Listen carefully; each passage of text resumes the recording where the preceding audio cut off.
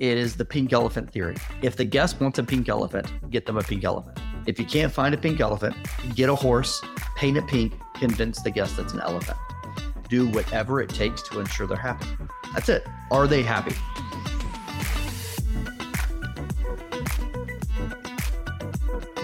I am Chris Adams, and we are back with the Pink Elephant. And exciting today, we have Peter Wasmer with us. And Peter, you are a native of Naples, Florida. And we were just talking about the fact that Naples has undergone a little bit of a transformation here in the past couple of years, thanks to that massive storm that came through. How are you holding up over there? We're doing great, Chris. It's great to be with you. Yeah, we've actually just had the most recent ice storm come through, Idalia. And fortunately, Idalia didn't get us. It went further north, and the people up in St. Pete and Tampa area really got whooped. Last year it was Ian. Yeah. 5 years ago it was Irma. So whenever the eye storms come out, that's it. Yeah, we start to duck. We start to duck a little bit. We're a little bit gun shy. And I would correct you only from the perspective of my. I'm almost a native. I've been here for over 32 years. My wife is a real native, born and raised.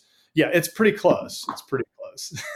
in Florida and like a lot of other places that bring people in, it's a matter of probably time served.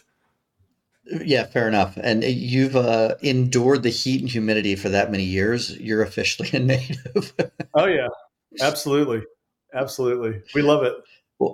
Well, listen, I've got to ask you, serial entrepreneur, multiple companies that you've created, established, run. Let's kind of dig in a little bit to this journey.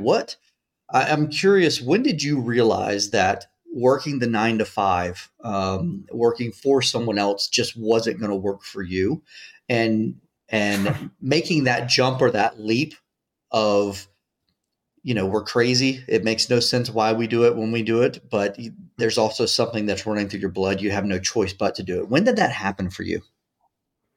Well, in college, I had several different jobs. One of them was building homes. And what I loved about building homes was the way our crew operated. You had sort of a section of the home that you worked on, and whether you did it with a partner or not, it was a pretty independent, there wasn't a whole lot of, I'll call it, oversight. And I got into, I guess, what I reflected at the end of the day as the work that I had done. It was great to actually look back and go, that's really cool. I did that today. And I think that's really where things started to click for me. Of course, I went to college, and after college, got a job with a great company, doing something that I had never done before, which was selling mutual funds to banks and savings and loans in Texas. So this is in the late 80s, and it was an interesting experience. But I had a hard time defining or seeing what my work was. And I guess I probably realized at that point that I needed to do something different. And I came back and I tried a couple of other things. I eventually got into equipment leasing. And with equipment leasing, what I liked about it was we dealt with computer systems and telephone systems. But what I really liked was when we transitioned or grew the portfolio to include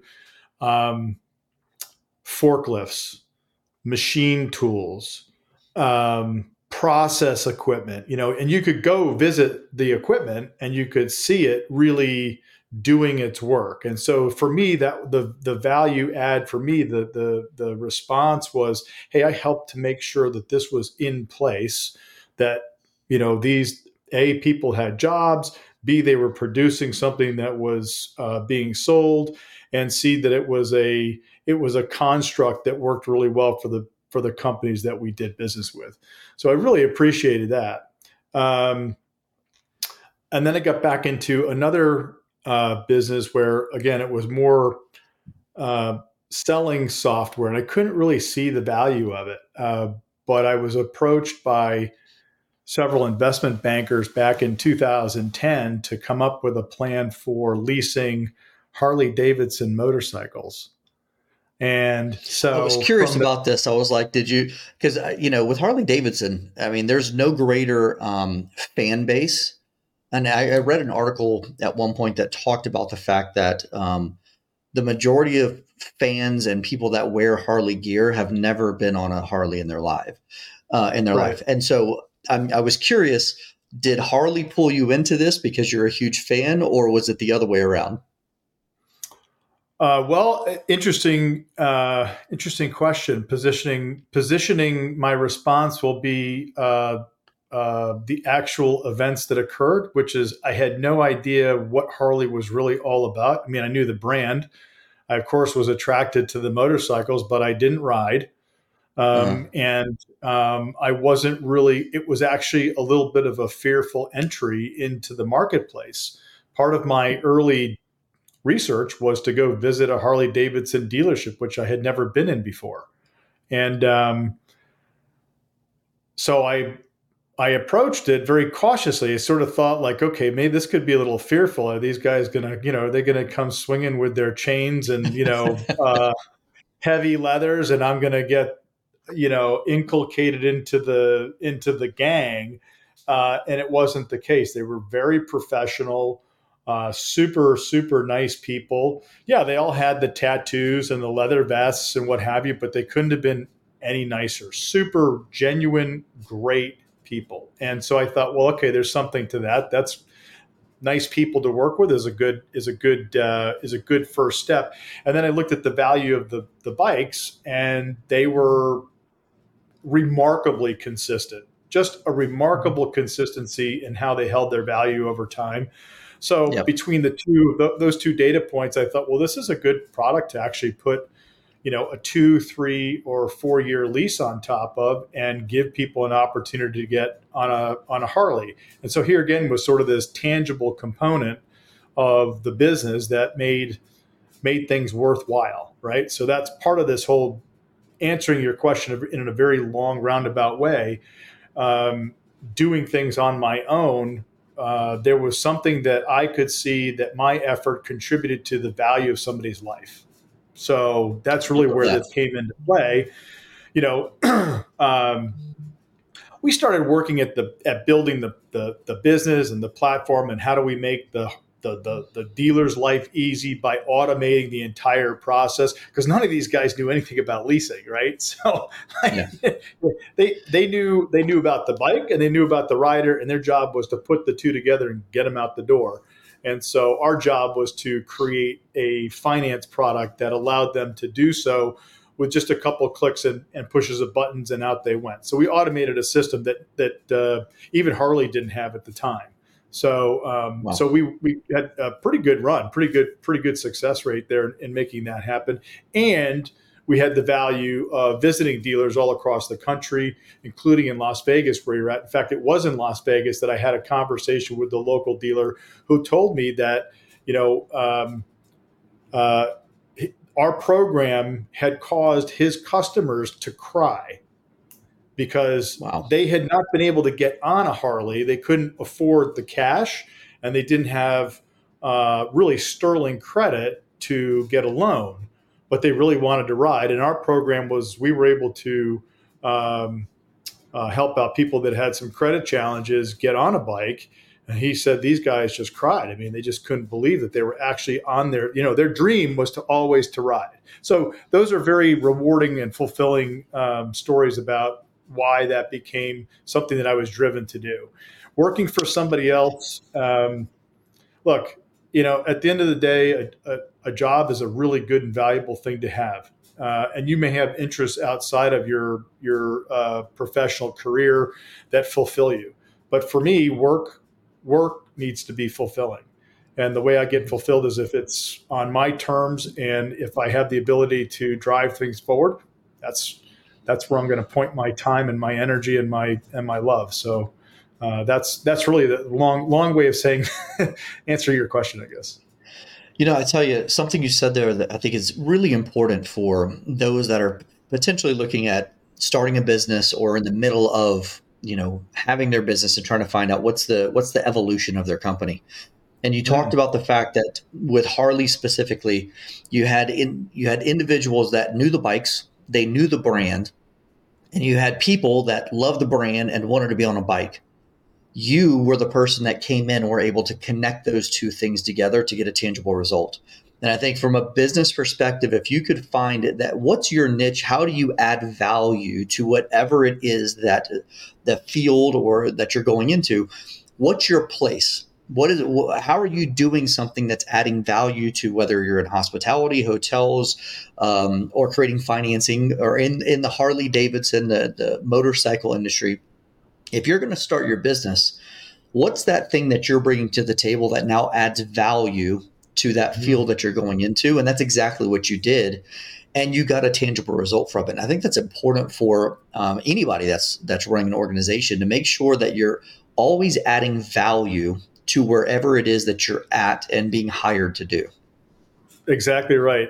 I'll complement that statement with a comment that I heard several years ago, that if you're going to build something or be a part of something, you want to be a part of something that's a painkiller, not Mm. necessarily a vitamin, right? So a vitamin's good to take, but I don't really need to take it every single day.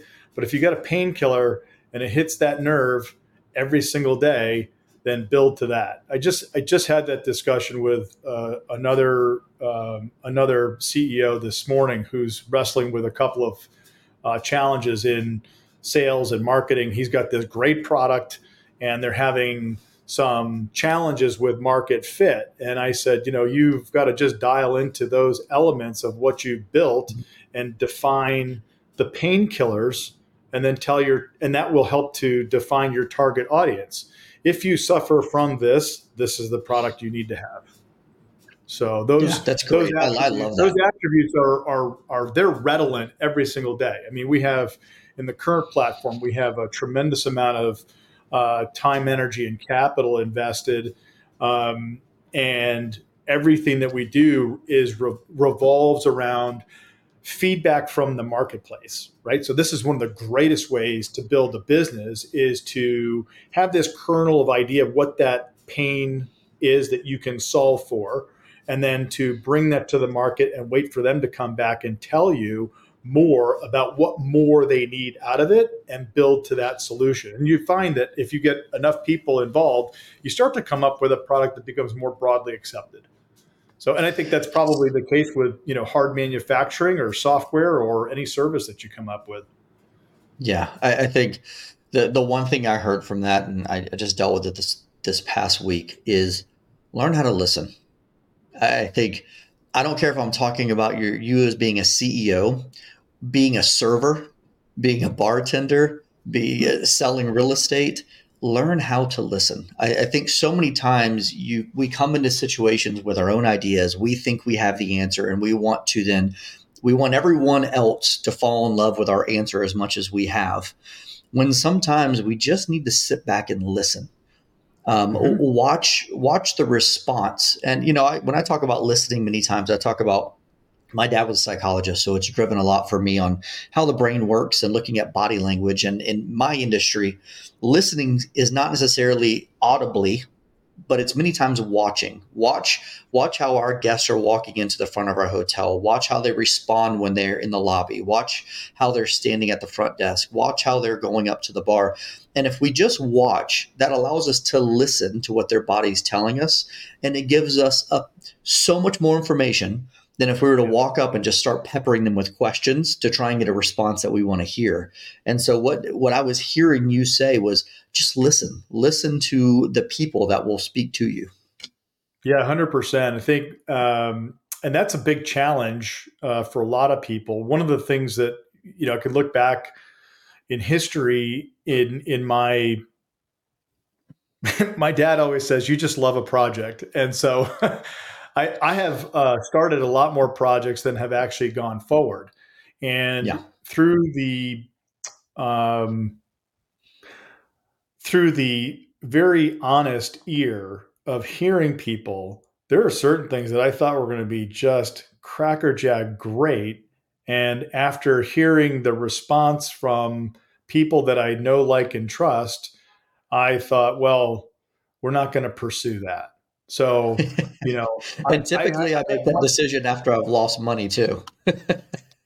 well, it's hard after you've invested money. It's harder after you invest money than before. And so, and I've learned that because I've done what you just talked about. Well, we'll go down this road and we start spending a bunch of capital and creating a product and nobody's buying it and you can't wiggle out of where you are. You're like, well, that's not going to work. I should have Oh listened to yeah, people a little bit more clearly early on. So I've learned that. I mean, there's certain things that so go to your mom. What does your mom think? Like, if I gave you this, would you use this? yeah, Well, tell me more about it and tell her all about it and all the details and what have you. Nah, probably not. And my mom will buy anything. And so if mom said no, I'm like, okay, we're not going to go down that road. On this current project with Pro Valet, it actually started out as something completely different than where we've ended up. I'm a boater. Like my vice is boating. I love to go boating, and we're fortunate to have one. And I have this, ability to pick up the phone and call, and they'll put the boat in the water for you, and then you can go boating. And I thought, well, it'd be really cool to have a reservation system. Just do something online. I don't want to. I don't like picking these things up for making phone calls for whatever reason. I don't like it. I'd rather just go ahead and click a button on my phone and get an app, open it up, set the time, be done, and just show up and know that it's happening. So I went down the road of actually developing that. And then and before I spent the money to go ahead and build it to that, what I thought was a problem, I talked to people at our boatyard, and then I talked to people in other boatyards all across the country, and I found out that it was a cool idea, but it was not a painkiller. And it was an awful lot of money to start. So I thought, hey, I'm just not gonna go down that road. But the construct of what we had started to build, the triangulation of the relationship between a company, one of their employees, and me as a customer seeking to solve a problem, that triangulation of a solution has become very clearly an advantage that we have in the market right now. So there really is something to this concept of making sure that there's this clear level of, it really comes down to communication, right? Anybody who's in any business, yeah. that is just communication is elemental. If you don't do it well or even reasonably well, people will start looking for another place to go. Yep, couldn't agree more. Could not agree more. And I'm curious as we talk about automation, technology is continuing to just, I mean, being developed at warp speed right now. And we see AI happening at, I mean, a crazy pace. How have you adapted? Obviously, at Pro Valet, you talked about automation and things that you did for Harley. I guess two questions here. One, how difficult was that for you to transition to realizing that automating things are actually a benefit versus just staying in the traditional way of how it was always done? And then part two of that is, where do you see technology taking us now? Because there's huge fear around that, right? There's the fear of it's going to take people's jobs. It's going to hurt the creativity around what we do as humans. How do you see technology being an asset and a benefit to any organization right now? So, to answer the first part of the question, with respect to automation, for me, it was a natural move to automate things for people. In our leasing company, we had, I think it was 5 different systems that we needed to enter the exact same data in order to manage, I'll call it $1 billion portfolio, right? So all of these different equipment leases are all over the world, and different elements of those leases need to be managed on a regular basis. And there were 5 different systems that we needed to enter. Every time we were awarded a transaction, we had to take all that data and put it into a number of different places. And this was at the time that the leasing business there was an evolution towards some, an aggregation of the data and trying to manage it better, what have you. We actually sold the business before we got too deep into it. And I took that experience into automating not only our business the leasing company for Harleys, but then automating the experience for the dealers and Mm. helping them think through or not have to think through all of the processes necessary to effectively sell a bike. So it was a really easy thing to think about. It was enormously difficult to actually put together. I mean, just Yeah. crazy amounts of time. But the good news is we had a good team. That same really good team is with me now building this platform, and they just get it. I mean, automating, candidly, I'm lazy. Like, I don't want to do paperwork. Like, if I can just Fair enough. if I can plug the number in and have it go to all of my different systems, that's all I want to do. And that was my mandate for this business and the one prior, which is I want the data to go in one place, one time, and that's Yeah. it. And the data is all of the deal data or all the contract obligations. If there's an invoice that needs to get generated, I don't want I don't want anybody on my team having to go generate an invoice. Just make it go. It should go, and we should, by the way, get payments automatically back. With the way things operate today. So, from an automation perspective, today's environment is really very very good that way. Um, the challenges with AI are kind of like where we talked at the beginning of the conversation about, the love hate relationship with technology, right? I love it when it Yeah. works for me, hate it when it works against me. And long gone are the days of hitting the side of the television to get it to come back in, or getting Just turn the getting the computer off, turn it back on. getting the blue screen of death from Microsoft and having to shut the whole thing down to bring it back up and what have you. Those days are basically gone. We're in a state right now where there is a lot of fear around AI, and I think it's interesting because I haven't seen it actually. I haven't seen anybody really fight AI. Right? You sort of make a choice whether you're going to use it and adopt it or not, and in some cases, you can't help but to be a part of it. We're looking at attributes for communicating with our current clients and prospective clients, and AI becomes a very natural tool to use in order to effectively automate communications. And so I think that's fine. I don't think I'm going to put anybody out of work. The style of what you do from a writing perspective in terms of crafting the emails or what have you, those can be generated out of AI instantly. But the art is going to come in from what prompt are you writing?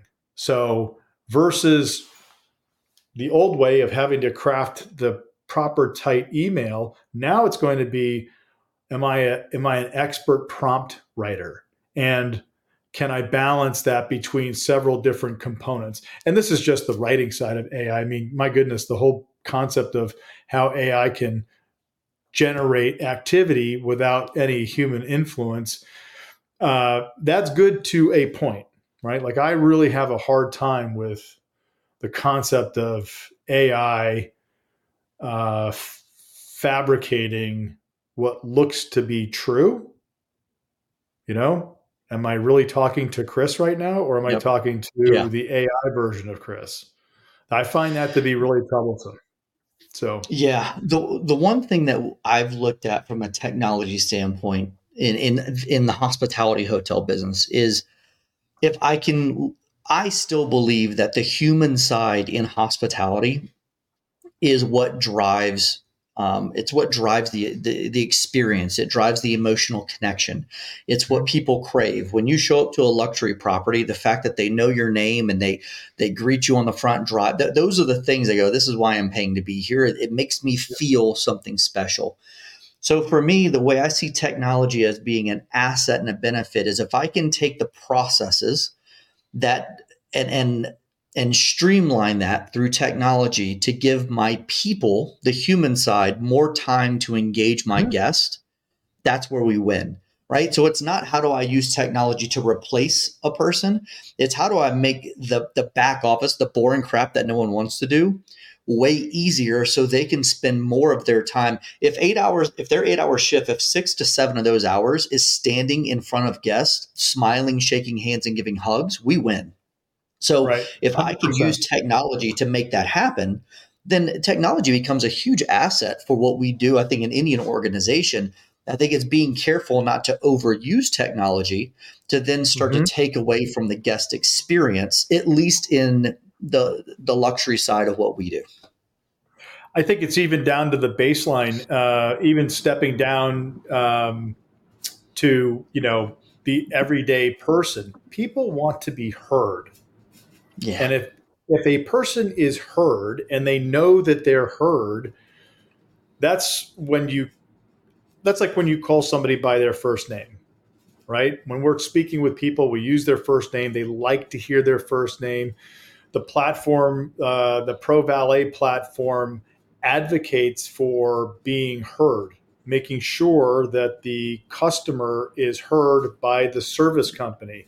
We have Yep. a homeowner app that allows them to request service, type up a little something, add a video, and that goes over to the service company's dashboard, where it's an alert. And once they touch it, once they look at it, the customer automatically gets a response that says, "We're looking at your request right now."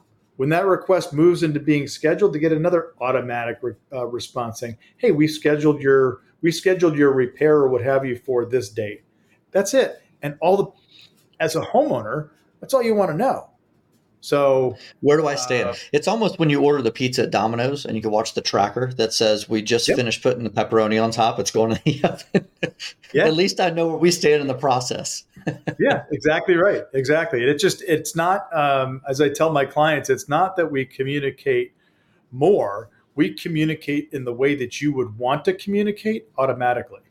You just don't Yeah. have the time. You're restricted by time and resources. We just automate what you would normally want to do anyways and elevate that customer experience. Yeah, that's great. So I want to transition now to sales and marketing. Um, Yep. Sales and marketing today versus 15 years ago versus 10 years ago. How different is it now than it was 10 to 15 years ago? Yeah, when I look back 15 years ago and I think about the marketing that we employed and how we executed sales, it was very rote. Everything was very rote. And there was a lot of guesswork. I think the one thing that we benefit from today, going back to technology, is the advancement of knowing what really, you have a cause and effect in sales and marketing. And today you have a much higher read on what your ROI is for taking Yeah. this action before you even take it. So there's a lot less, I'll call it, experimenting. I think it's a more iterative process on really refining messaging, refining um, processes. The advent of how CRMs work is just fabulous. You look at, so one of my favorite companies and one of my newest favorite companies are married at the hip. I love Shopify. I think Shopify's solution for online retail sales, if I want to sell widgets online, I'm going to use the Shopify model. It's brilliant and it's Yeah. easy and I can do it. And even though I don't know how to build a store, it's built for me. That's actually the business model Yeah. we have at Pro Valet for service companies. If you if you run a service company, you should have Pro Valet running your whole back office. Um, Wow. so Shopify does a great job of employing technology to facilitate sales and marketing. And they've married up with one of my newest favorite companies called Klaviyo. And Klaviyo is an automated communication tool for anybody that's in your customer base. If somebody has seen your ad, they're now part of a Klaviyo stream of either ad offers or emails or what have you, and it's all data driven. So, from sales and marketing perspective, data data wins hands down all day long, Yeah. and you have instant access to it. So that's from my perspective. it's the immediacy with which you can collect the data and have it employed to benefit you and your customers right now versus what used to take a very long time to sort of curate either messages or what have you. So it's been a big change, and Yeah, I think you can't run a business without it. I mean, you yeah. really need to be attendant to some of the well, Constant Contact or Mailchimp or something. You've got to have something to help facilitate your sales and your marketing. Yeah, it's almost we've become a lot more instant in our decision making because of the data that we're getting so quickly versus Mm-hmm. being very reactive of, hey, we've gathered data over the course of X number of months, and based on this data we're now going to make a decision on what we're going to do next. So you've lost 6 months worth of potentially growing your business or your brand because you were gathering data, to where now we can almost get that data, not almost, we can get it to the second.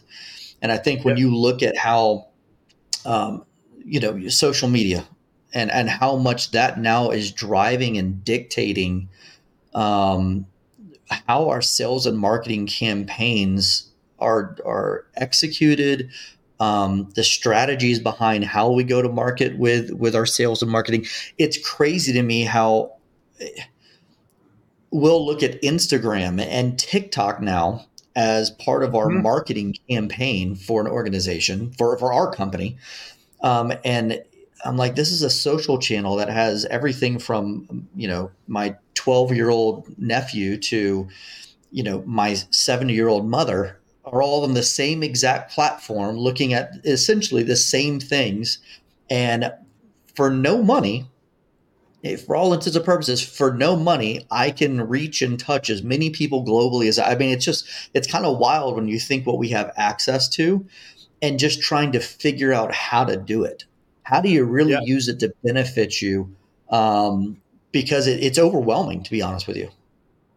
Well, I think I'm a big advocate of using the social channels as tools to get your message out and sell things.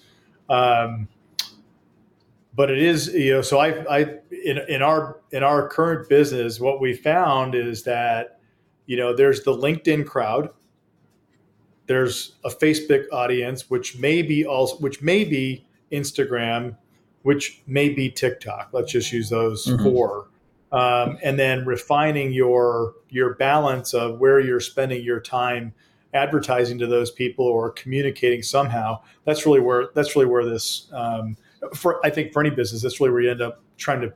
That's where the iterate for me. That's where the iteration comes, but it comes from the data too. I mean, it comes very, very Yeah. quickly.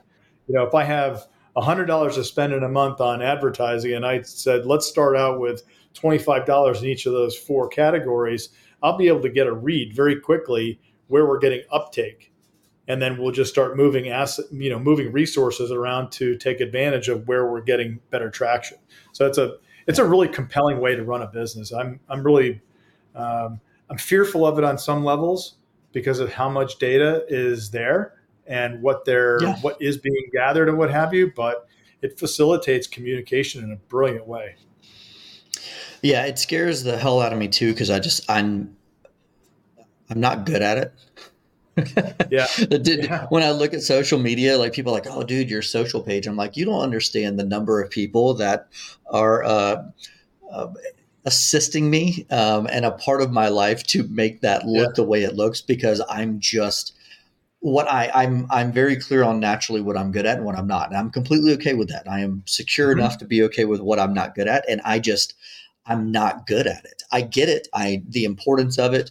But I really struggle. I'm not the guy that picks up my phone every 2 seconds to take a picture of something, or oh my God, I got to shoot this video or record myself doing something. It's not a natural thing for me to do that. So it's definitely made the transition for me into utilizing social media a little bit more challenging, because I need more assistance to be successful Yeah, at it. I'm with you. I'm in the same camp. I think one of the challenges that we have is, although it's a great resource, it it obscures the connection that you in your properties need to make with your customers, Mhm. and it obscures the real conversations that need to happen um, on a B2C level, um, because the narcissism attached to what you just talked about is an amazing distraction. I took a course earlier this year with Stephen Kotler and Ryan Doris, and they have a group called the Flow Research Collective. Mhm. And it's a very clear and objective view of how people operate and where our capacity for focus has gone. And most of it's gone exactly where you just talked about, right into the phone. I've got to take a video of this. I've got to take a picture of that. I got to post here. I've got to comment there. And that level of distraction ends up being a terrible drain on productivity.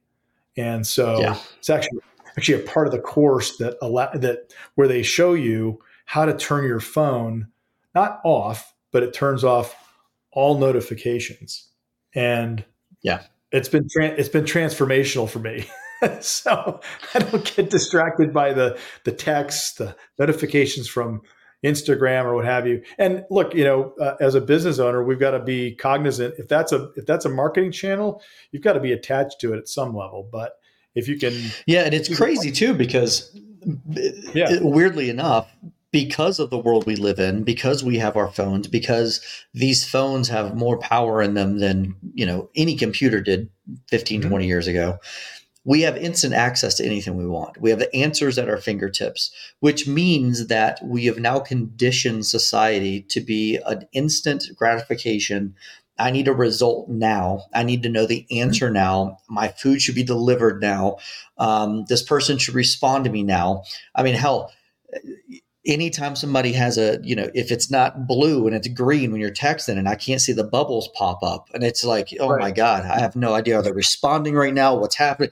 Like, where have we gotten to at this point that like we're so granular that I literally look to see, okay, there's bubbles. They're responding right now to what I just text them. So I'm going hmm to leave it open and just stare at it until this Yeah. thing, and God forbid those bubbles just go away and the text doesn't come through because now I'm pissed that Where'd you we were just go? looking at it.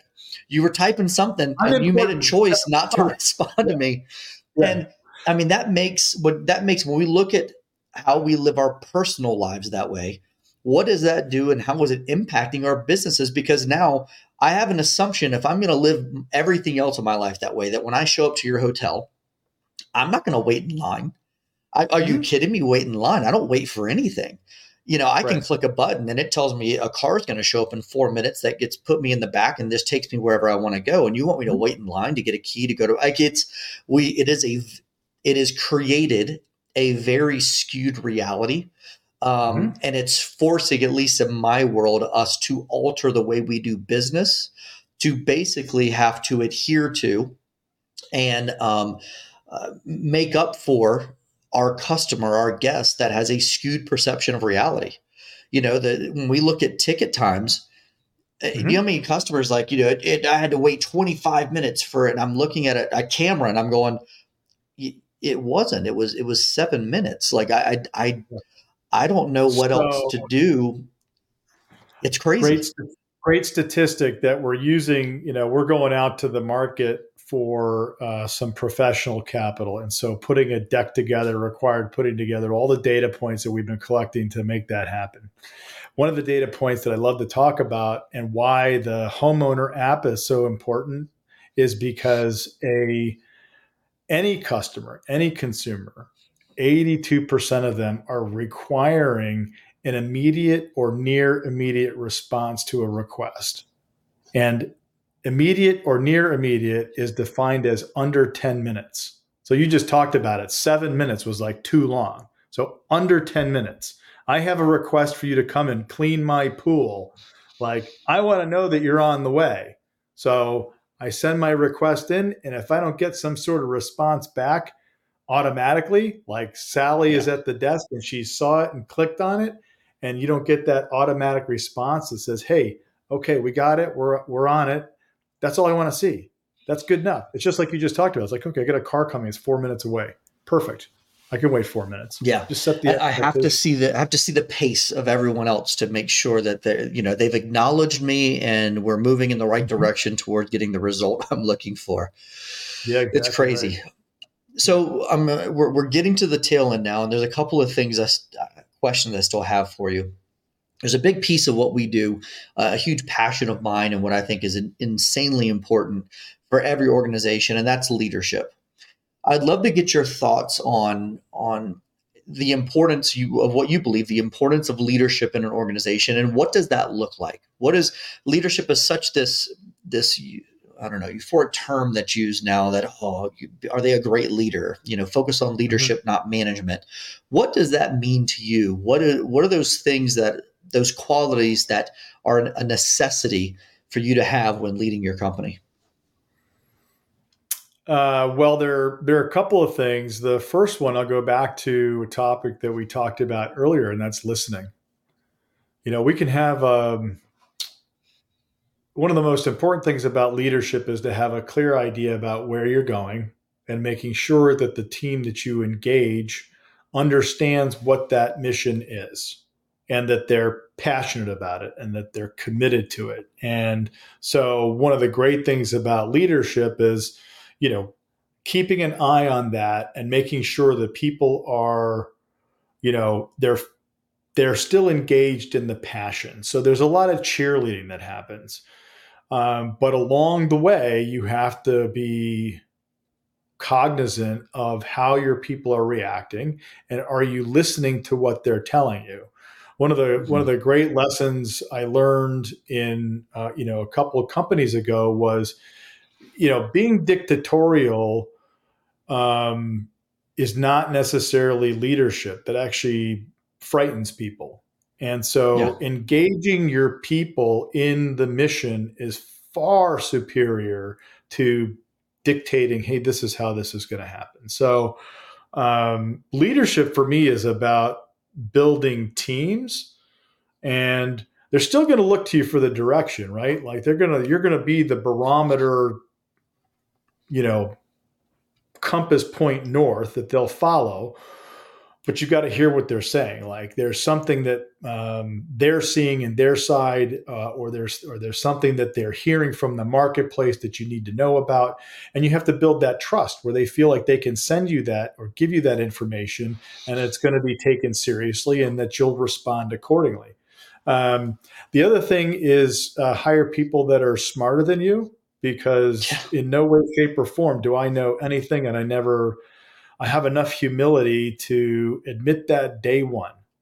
But if you like the mission, this is where we're going. These are the people that we have on the team, and let's go. And we've been successful with that model. It's been very good. But hiring people who are specialists in the areas that you need is really important, and they're going to be a lot smarter than you, hopefully. And I'll complement that with an overarching philosophy that I've always had, which is you hire people for their God given gifts. Let them go, let them do their job. And when they do their job without me standing over their shoulder and looking at every little thing that they're doing, it's remarkable the product that they deliver. It's really Yeah. so far above where you could possibly expect. I mean, I've hired people recently who are punching so far above where I thought they could go, simply because I said, this is the direction we're going in. This is where I see your role. Um, Let me know what kind of tools you need. And then we just kind of work together. And it's just like amazing how these people just elevate and really make significant contributions. And then I think you just have to kind of acknowledge them. It isn't necessarily the pat on the back, but it's just acknowledging that they really are really special people, and that their gifts are highly valued.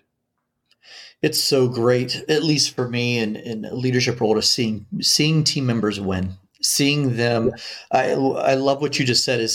I think part of what we do, and I say it all the time, is seeing in them what they don't see in themselves sometimes, and yeah, helping expose that, and then watching them excel and exceed their own expectations.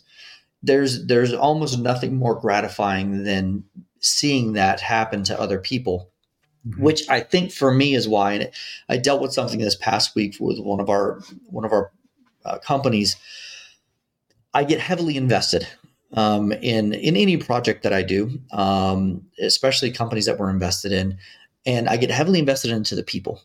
I want them to win. I want them to be the best versions of themselves, which is why when something happens and they make choices to not live up to those expectations, or exceed or live up to how great they truly are, it is a very personal thing for me. The disappointment Mhm. that I have that they've chosen to not be the best version of themselves, it literally is a punch in the gut, man. Yeah, It it's is personal, emotionally right? draining for me, Yep. because it's Yep. the idea that I'm not that guy that just is okay with, like, just get rid of him, just fire him. I see the best in everyone, and I believe that everyone intends to do great things, and it is my job to help them go get in that direction, go down that path. And when you invest in those individuals and then they choose to do otherwise, when I tell you, man, break my heart. Like, it takes me a day or two to recalibrate, because it's not that I hurt for me, I hurt for them. I hurt that they don't realize what they're capable of. I hurt that they don't realize what they could be. And that just kills me, man. That's just, Yeah, it's interesting how when you get into a role where you're leading teams and you have that philosophy of, use your gifts, keep going, advocate for it, and when they choose something differently, you take it personally, yeah, right? It's like this is a not that you're it's not an affront to you. It's like, I don't get it. Like I see this, amazing person who has these brilliant gifts, and yet you're not really you're not getting yourself somehow. yeah, So yeah, that's part of the process of people learning about themselves. You know, um, long gone are the days of trying to work too quickly. Right, we all have been in situations where you've got a project and you've got to move fast. That's fine, but where you move too quickly, you stumble and fall. And looking at how things operate today in my life, it's much slower. I'm really a lot slower than probably people would. I mean, even that I like, but that's just one of those attributes where slow, maybe a little bit more careful, maybe not quite as impetuous, right? yeah, And so yeah, when you see somebody see themselves or act, in who they are, that's very rewarding. It's when they fall out of that we all get a little uncomfortable, I suppose. yeah. So, look, let me close this out with saying, you're talking to senior leaders, business owners, individuals that are trying to make the decision right now. Do they want to jump from their 9 to 5 and take on the role of becoming an entrepreneur? Or you have individuals that are working for someone and love what they do, and they just want to continue to grow in that position? Hmm. What is just a couple of lines that you can give anyone that's listening right now, that's either encouragement, or something that's going to benefit them, give value to where they're at right now? Well, those are two different camps with kind of a similar mission. And if I were to talk to somebody, it'd be very similar to the conversation I had this morning with another CEO. Um, I like people who have a mission. I like people to feel like they have a mission. They're going to do something. Something is significantly uh, more investable, or you can invest in it more with more emotion and more talent if you have some measure of attachment to it, some sort of passion around it. I talked about the tangibility of, building a house or leasing something that I could see and touch, or seeing the impact of, what a product has in somebody's life. Those are those are attributes that I would suggest people look for in whatever they're currently engaged in, or if they're looking to do something new and different on their own. Um, Find something that fulfills you. Love That that. would probably be how I would have somebody look at whatever it is, whether you're going to do it on your own or you're in a great job and you're a contributor to the team. Is what you're doing fulfilling for who you are? Yeah, And that's I great. tell people to keep going down that road. And if it's not, um, have no fear, man. Have no fear. You're That's going to be it. just fine. You're going to be just fine. Make the change. Like, this is another thing that I do talk to people about this who are really fearful. Well, I got a job, I got a paycheck. No, you don't. Somebody else has you if you're feeling that Yep. way. You want to be owned or you Man, want to live your life. So keep going. I tell you, those are great words, words of wisdom for sure. And Peter, I can't thank you for hanging out with us today. Such great insight from you. And I look forward to hopefully doing this again. If people want to find you and get more information, what's the best way? So I love to get emails from people, and the best email address is peter at provalet.io, provalet.io. You can always look me up on LinkedIn. Just go into LinkedIn and check the search for Peter Wasmer. I've got a page there. You can hit me up there too. That's awesome. Thanks again, Peter. We appreciate it. You've been listening to The Pink Elephant. I'm Chris Adams. You could find me at Chris Adams _EAG or ellisadamsgroup.com. We look forward to seeing everyone next week.